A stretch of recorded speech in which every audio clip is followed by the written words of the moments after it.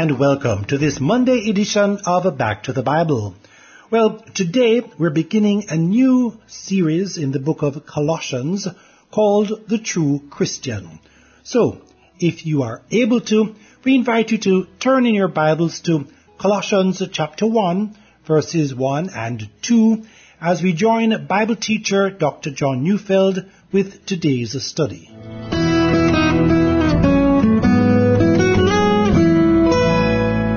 Genuine. Now, I use the word as opposed to fake or even a forgery.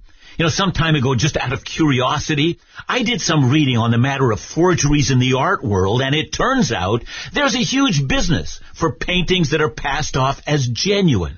The quality of some of the forgeries are very good, and sometimes even major museums have forgeries hanging in their gallery. There's a great deal of money to be made by passing off a forgery as genuine.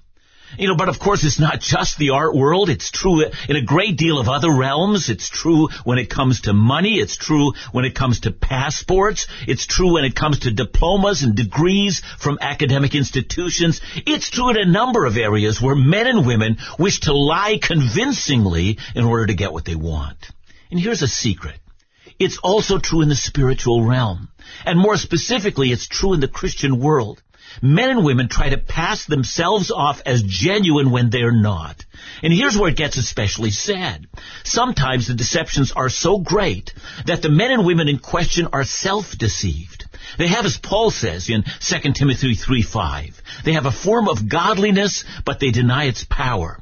That is, the power of conversion to fundamentally change the heart so that a man or a woman goes from being a lover of self to a lover of God. See, there are individuals who imagine themselves to be Christians but have no idea of the power of the Holy Spirit in a human life. They pass themselves off as the real article, fooling not only others, but themselves as well. The deception is so deep, so profound, that the person in question simply assumes that everyone else is just like them. But they've never known Christ. And I say all of this as an introduction to the important book of Colossians. As John Calvin, seeking to describe this book, said, the epistle of Colossians distinguishes the true Christ from the fictitious one. That is, even Christ himself is being forged. Now, those who know the Bible well won't be surprised by that. I say we shouldn't be surprised because this is the very thing that Paul warned the Corinthian Christians about. You might remember 2 Corinthians 11 verse 4. Paul mentions another Jesus, essentially a forgery, passing off a forged Jesus as if he was the real one and selling that forgery to unsuspecting and gullible religious people. In essence, says Calvin, that's what the book of Colossians is all about. Now, I don't disagree that that's a major theme in this fascinating book. Colossians really does have what we might call a Christological theme. That is, it spends a fair bit of time accurately describing the real Jesus. That's especially important, not just for ancient Christians, but for modern ones as well. It is simply diabolical. The cults, as well as hopelessly misinformed religious people, attempt to cast Jesus after their own understanding and so effectively replace the real Jesus with a counterfeit one. Colossians is especially helpful in correcting that error and showing us what's genuine. But there's another aim in Colossians, one I think, that accurately tells us the ultimate purpose of this book. See, this book helps us understand whether you are a true Christian by whether or not you're following the real Jesus in the way he demands that you follow him. Whether you're following a fraud and doing so in a way that has nothing to do with following the real Jesus. In short, this book will help you to understand if you're genuine or a very clever forgery. Let's back off from the theme of this book for a moment and deal with, some of the background of this book. So we start with the author and the time in which the book was written. Indeed, let's begin by reading the first two verses of Colossians, verses 1 and 2. Paul, an apostle of Christ Jesus, by the will of God, and Timothy, our brother, to the saints and faithful brothers in Christ at Colossae, grace to you and peace from God our Father. So this book begins by identifying the author. He is none other than Paul, and lest we miss which Paul we're speaking of, the book says he is the apostle of Christ Jesus. That means he's the man who early in his life was an enemy of Christ, who persecuted the church, and then because of the kindness of God, Jesus met him on the road to Damascus, and Paul was not only dramatically converted, but uniquely was given the calling to be an apostle. And that means, and we find this in the book of Galatians, that the risen Jesus had for 3 years met with Paul and instructed him in the gospel. And so Paul takes his place alongside of the other apostles who were directly trained by Jesus. Now, I mention that not just because Paul identifies himself in this book, but because in recent years there are a number of liberal scholars that have questioned whether Paul really is the author of this book. So they question Pauline authorship because in a number of places in this book, Paul uses a distinct vocabulary as well as a distinct sentence structure.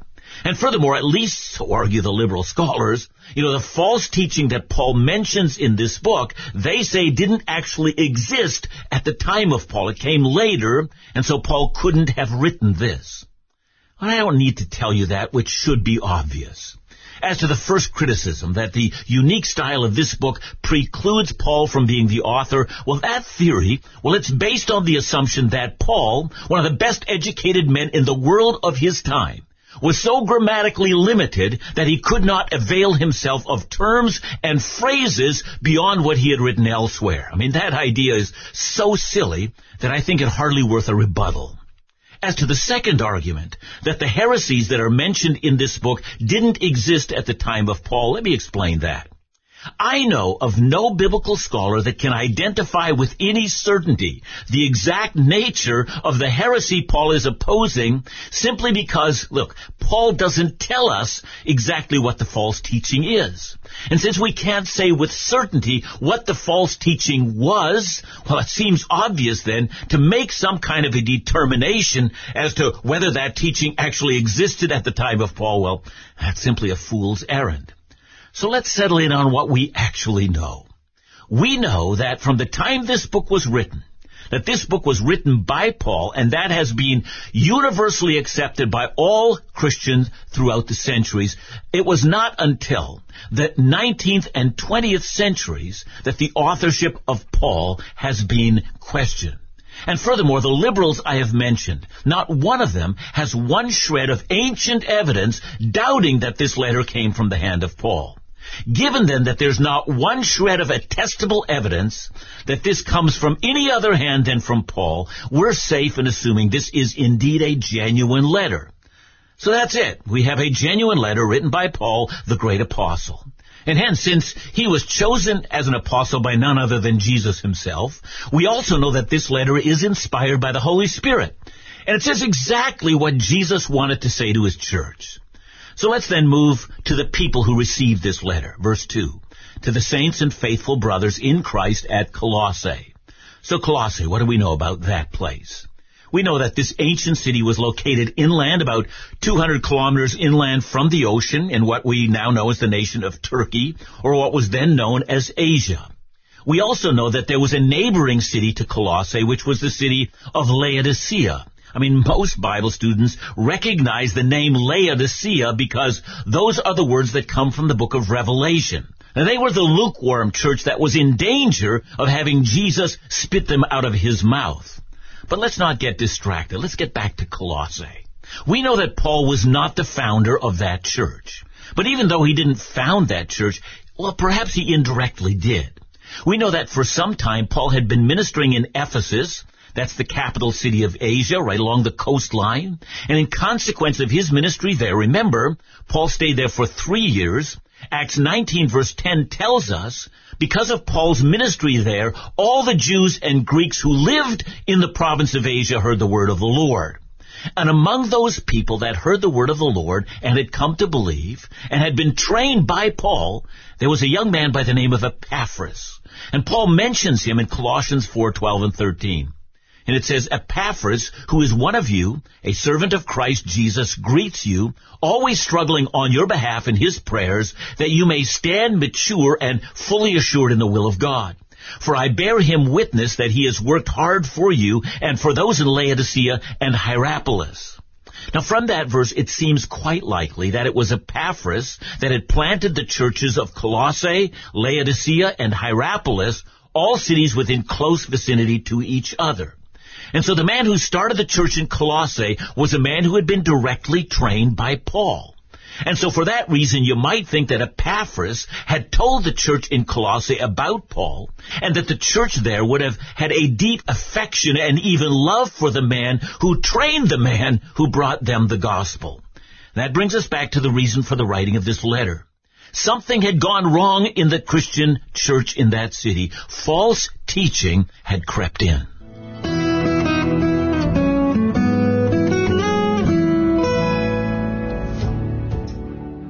This is Back to the Bible, Bible teaching you can trust. You know, as a Bible teaching ministry, we're always humbled and amazed to hear of people from all spiritual backgrounds tuning into the broadcast and being exposed to the truths found in God's Word. The reach of Back to the Bible Jamaica is truly a work of God.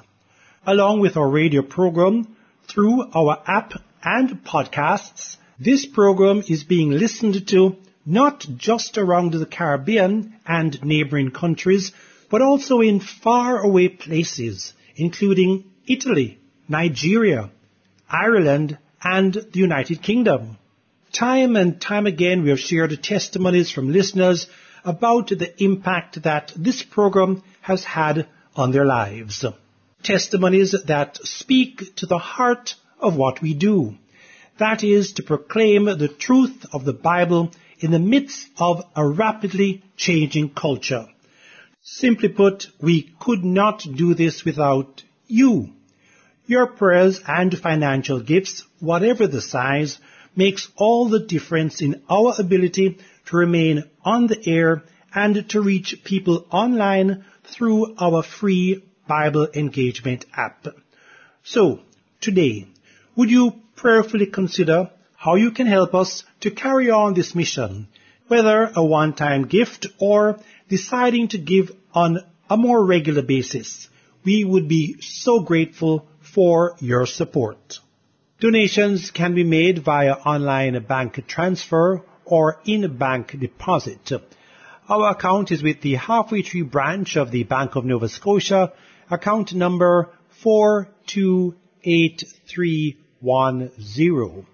That's account number 428310 at the Halfway Tree branch of Scotia Bank. Checks can be sent to us via mail to Back to the Bible, Box 123, Kingston 10, Jamaica. Please make checks payable to Back to the Bible. Of course, you can always come by our office in Hagley Park Plaza to drop off your donation or make your contribution via our point-of-sale machine. Now, as we get back to the Bible, here once again is Bible teacher John Neufeld.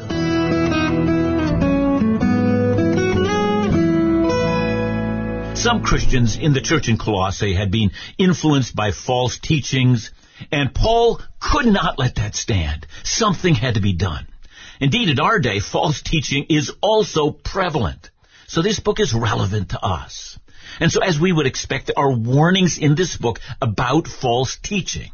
And that warning is found in chapter 2, verse 4. Paul writes, "I say this in order that no one may delude you with plausible arguments." Then on to verse 8. "See to it that no one takes you captive by philosophy and empty deceit according to human tradition," and so on. Then to verse 16, "Let no one pass judgment on you in questions of food and drink or with regard to a festival," and so on. Verse 18, "Let no one disqualify you, insisting on asceticism and worship of angels, going in detail about visions." And finally, in verse 23, the warning about self-made religion and asceticism and severity to the body. Now those warnings, that I must add, only appear in that one chapter, chapter 2. And so it would be false for us to say that the entire book is written to combat false teaching. Nonetheless, Paul is quite aware that the Christians in Colossae are in danger of being deceived by something that seems to have made an impact on them. And although we can't be sure whether they were a series of false teachings or one religious option to the true faith, even so we do well to try to piece together what might have been the possibilities of that false teaching. A small group of scholars believe that the false teaching must have been some form of pagan, Gentile false teaching. So they argue that the problem was some form of Platonic philosophy or Cynic philosophy. But that seems unlikely. That's because Paul also mentions Jewish festivals, things that pagans would not have concerned themselves with. Well, another possibility is because of the concern for feast days is mentioned, that the problem must have been Jewish legalism. But again, that doesn't explain the warning against philosophy and the concern over asceticism. That had nothing to do with Jewish legalism. Well, still others argue that the problem must have been Jewish mysticism, since a mystical form of Judaism would include Paul's warning about the worship of angels, and it seems to come out of mystical experiences, you see. Now, it needs to be said that Paul really does seem to target false Jewish teachers. He doesn't mention them, but he does seem to insinuate it. So a great many solid Bible teachers point out that the real problem in the Colossian church is the problem of syncretism. Indeed, the general culture of the Greco-Roman world really was syncretistic. It allowed for all manner of spiritualities to be combined in a number of religious traditions, allowing people to pick and choose whatever suited their specific spiritual needs. The Greeks and the Romans loved to blend together various religious traditions. Folk religions developed as a result. And this is the key. The Jewish world also had a form of syncretism. They would combine the Pharisaic insistence on circumcision and the need for ritual purity right alongside of worship of angels. And they even incorporated thought systems from the pagan cults. And that, it seems, was the real problem at Colossae. And might I add, it's the problem today. See, in our day, we call it pluralism or, tolerance for other religious beliefs and philosophies. I mean, what could be wrong? That's how many reason by borrowing from the belief systems of others. Indeed, wouldn't it show us to be more tolerant of others, indicating respect for their highest beliefs? So how does Paul respond to that? And for that matter, how should believers in our day respond to that? Some might argue that the way to counter this is to be specific in regard to every form of false teaching. Well, and just to be clear, there are some advantages in that approach. But have a look again at Colossians and see how Paul deals with it. First, look at the first chapter of the book. The first chapter is completely dedicated to explaining the uniqueness of Jesus. Look at chapter 1, verse 15. He's the image of the invisible God, the firstborn of all creation. Verse 16, by him all things were created, both things that are visible and things that are invisible. That, by the way, might include those angels that some of them had been worshiping. It certainly says Paul includes thrones and dominions and authorities. And furthermore, in verse 17, Paul says that Christ holds all things together. And I hope Paul's method is becoming plain. He's not simply pointing out the errors in the beliefs of the false teachers. He's focusing on the unequaled supremacy of Jesus. That is, if you can just grasp who Jesus is, that he's the great creator, that all things exist at his permission, that because he's the creator, you can grasp the preeminence of Christ, only then, he says, are you qualified to begin to evaluate the thought systems of this world.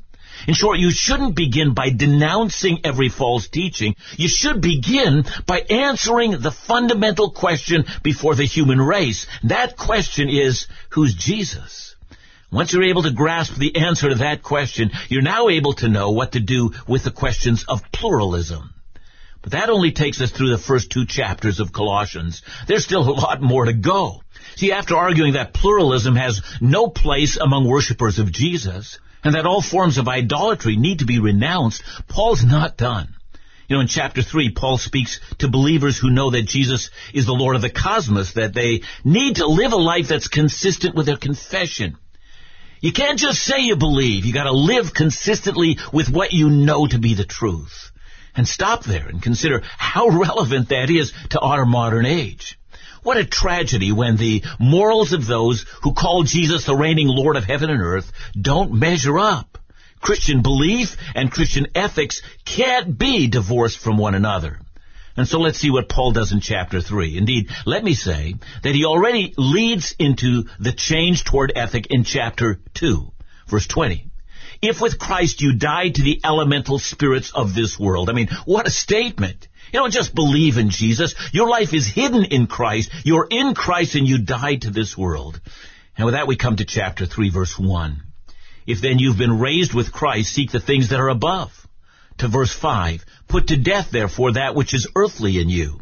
And then he says what he means. Sexual immorality, which, as we're going to see, speaks of all sexual acts outside of heterosexual marriage. Jesus, the creator of all things, has designed sex to function that way and in no other way. And then evil desires and even covetousness. Later in verse 8, Paul mentions things like anger and slander and obscene talk, as well as lying. I mean, that kind of thing.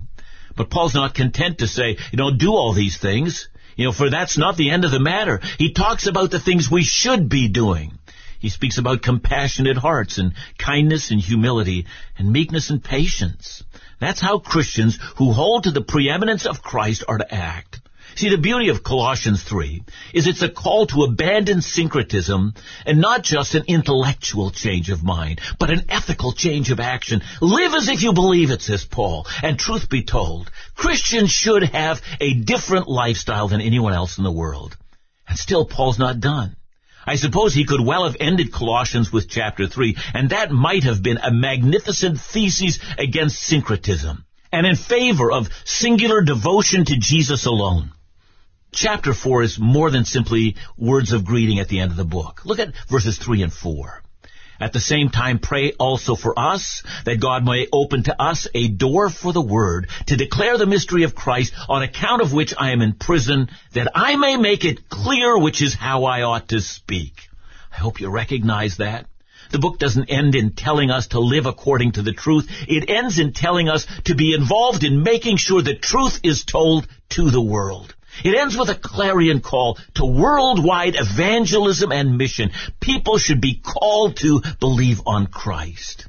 Well then, we are about to embark on a great study of the book of Colossians, and we're about to see the relevance of that book in our day, along with the battles that Christians need to fight.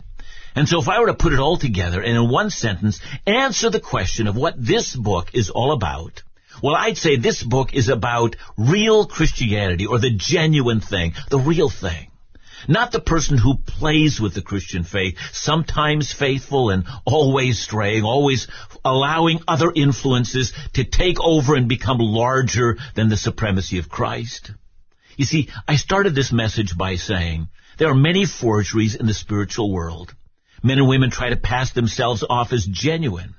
Sometimes they're not. And because they're not genuine, they're not exclusively committed to Jesus or to his gospel, they fool with pseudo-Christianity, incorporating a number of non-Christian beliefs into their faith, and then they wonder why their faith doesn't work.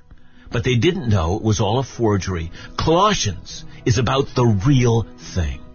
Well, join me in this fascinating study.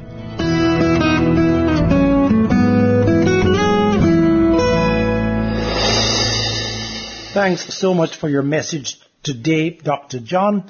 And I'm really looking forward to this series in the book of Colossians. But a real, very basic question in some respects is, are all inconsistent Christians actually not Christians at all? Well, that's a great question. And of course, if that were true, then of course there would be none of us who are Christians.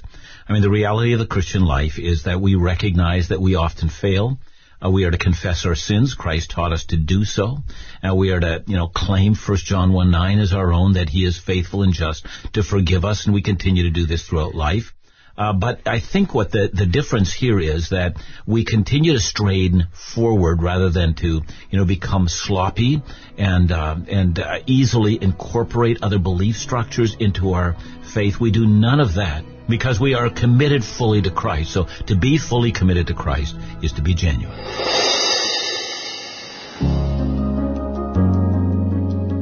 Thanks for joining us today here on Back to the Bible, brought to you by Back to the Bible Broadcast Jamaica in partnership with listeners who give in support of this ministry. We can be contacted via email at backtothe@gmail.com. Our office number is 876-926-5765, and our cell and WhatsApp number is 876-337-6295. To listen to this study again or some of our previous studies, they are available in our free mobile app along with other Bible engagement material. Just look for BTTB Jamaica in your app store. That's BTTB Jamaica. You can also listen from other podcast platforms, including Podbean, Google, Spotify, and Amazon Music. Be sure to look for Back to the Bible Jamaica.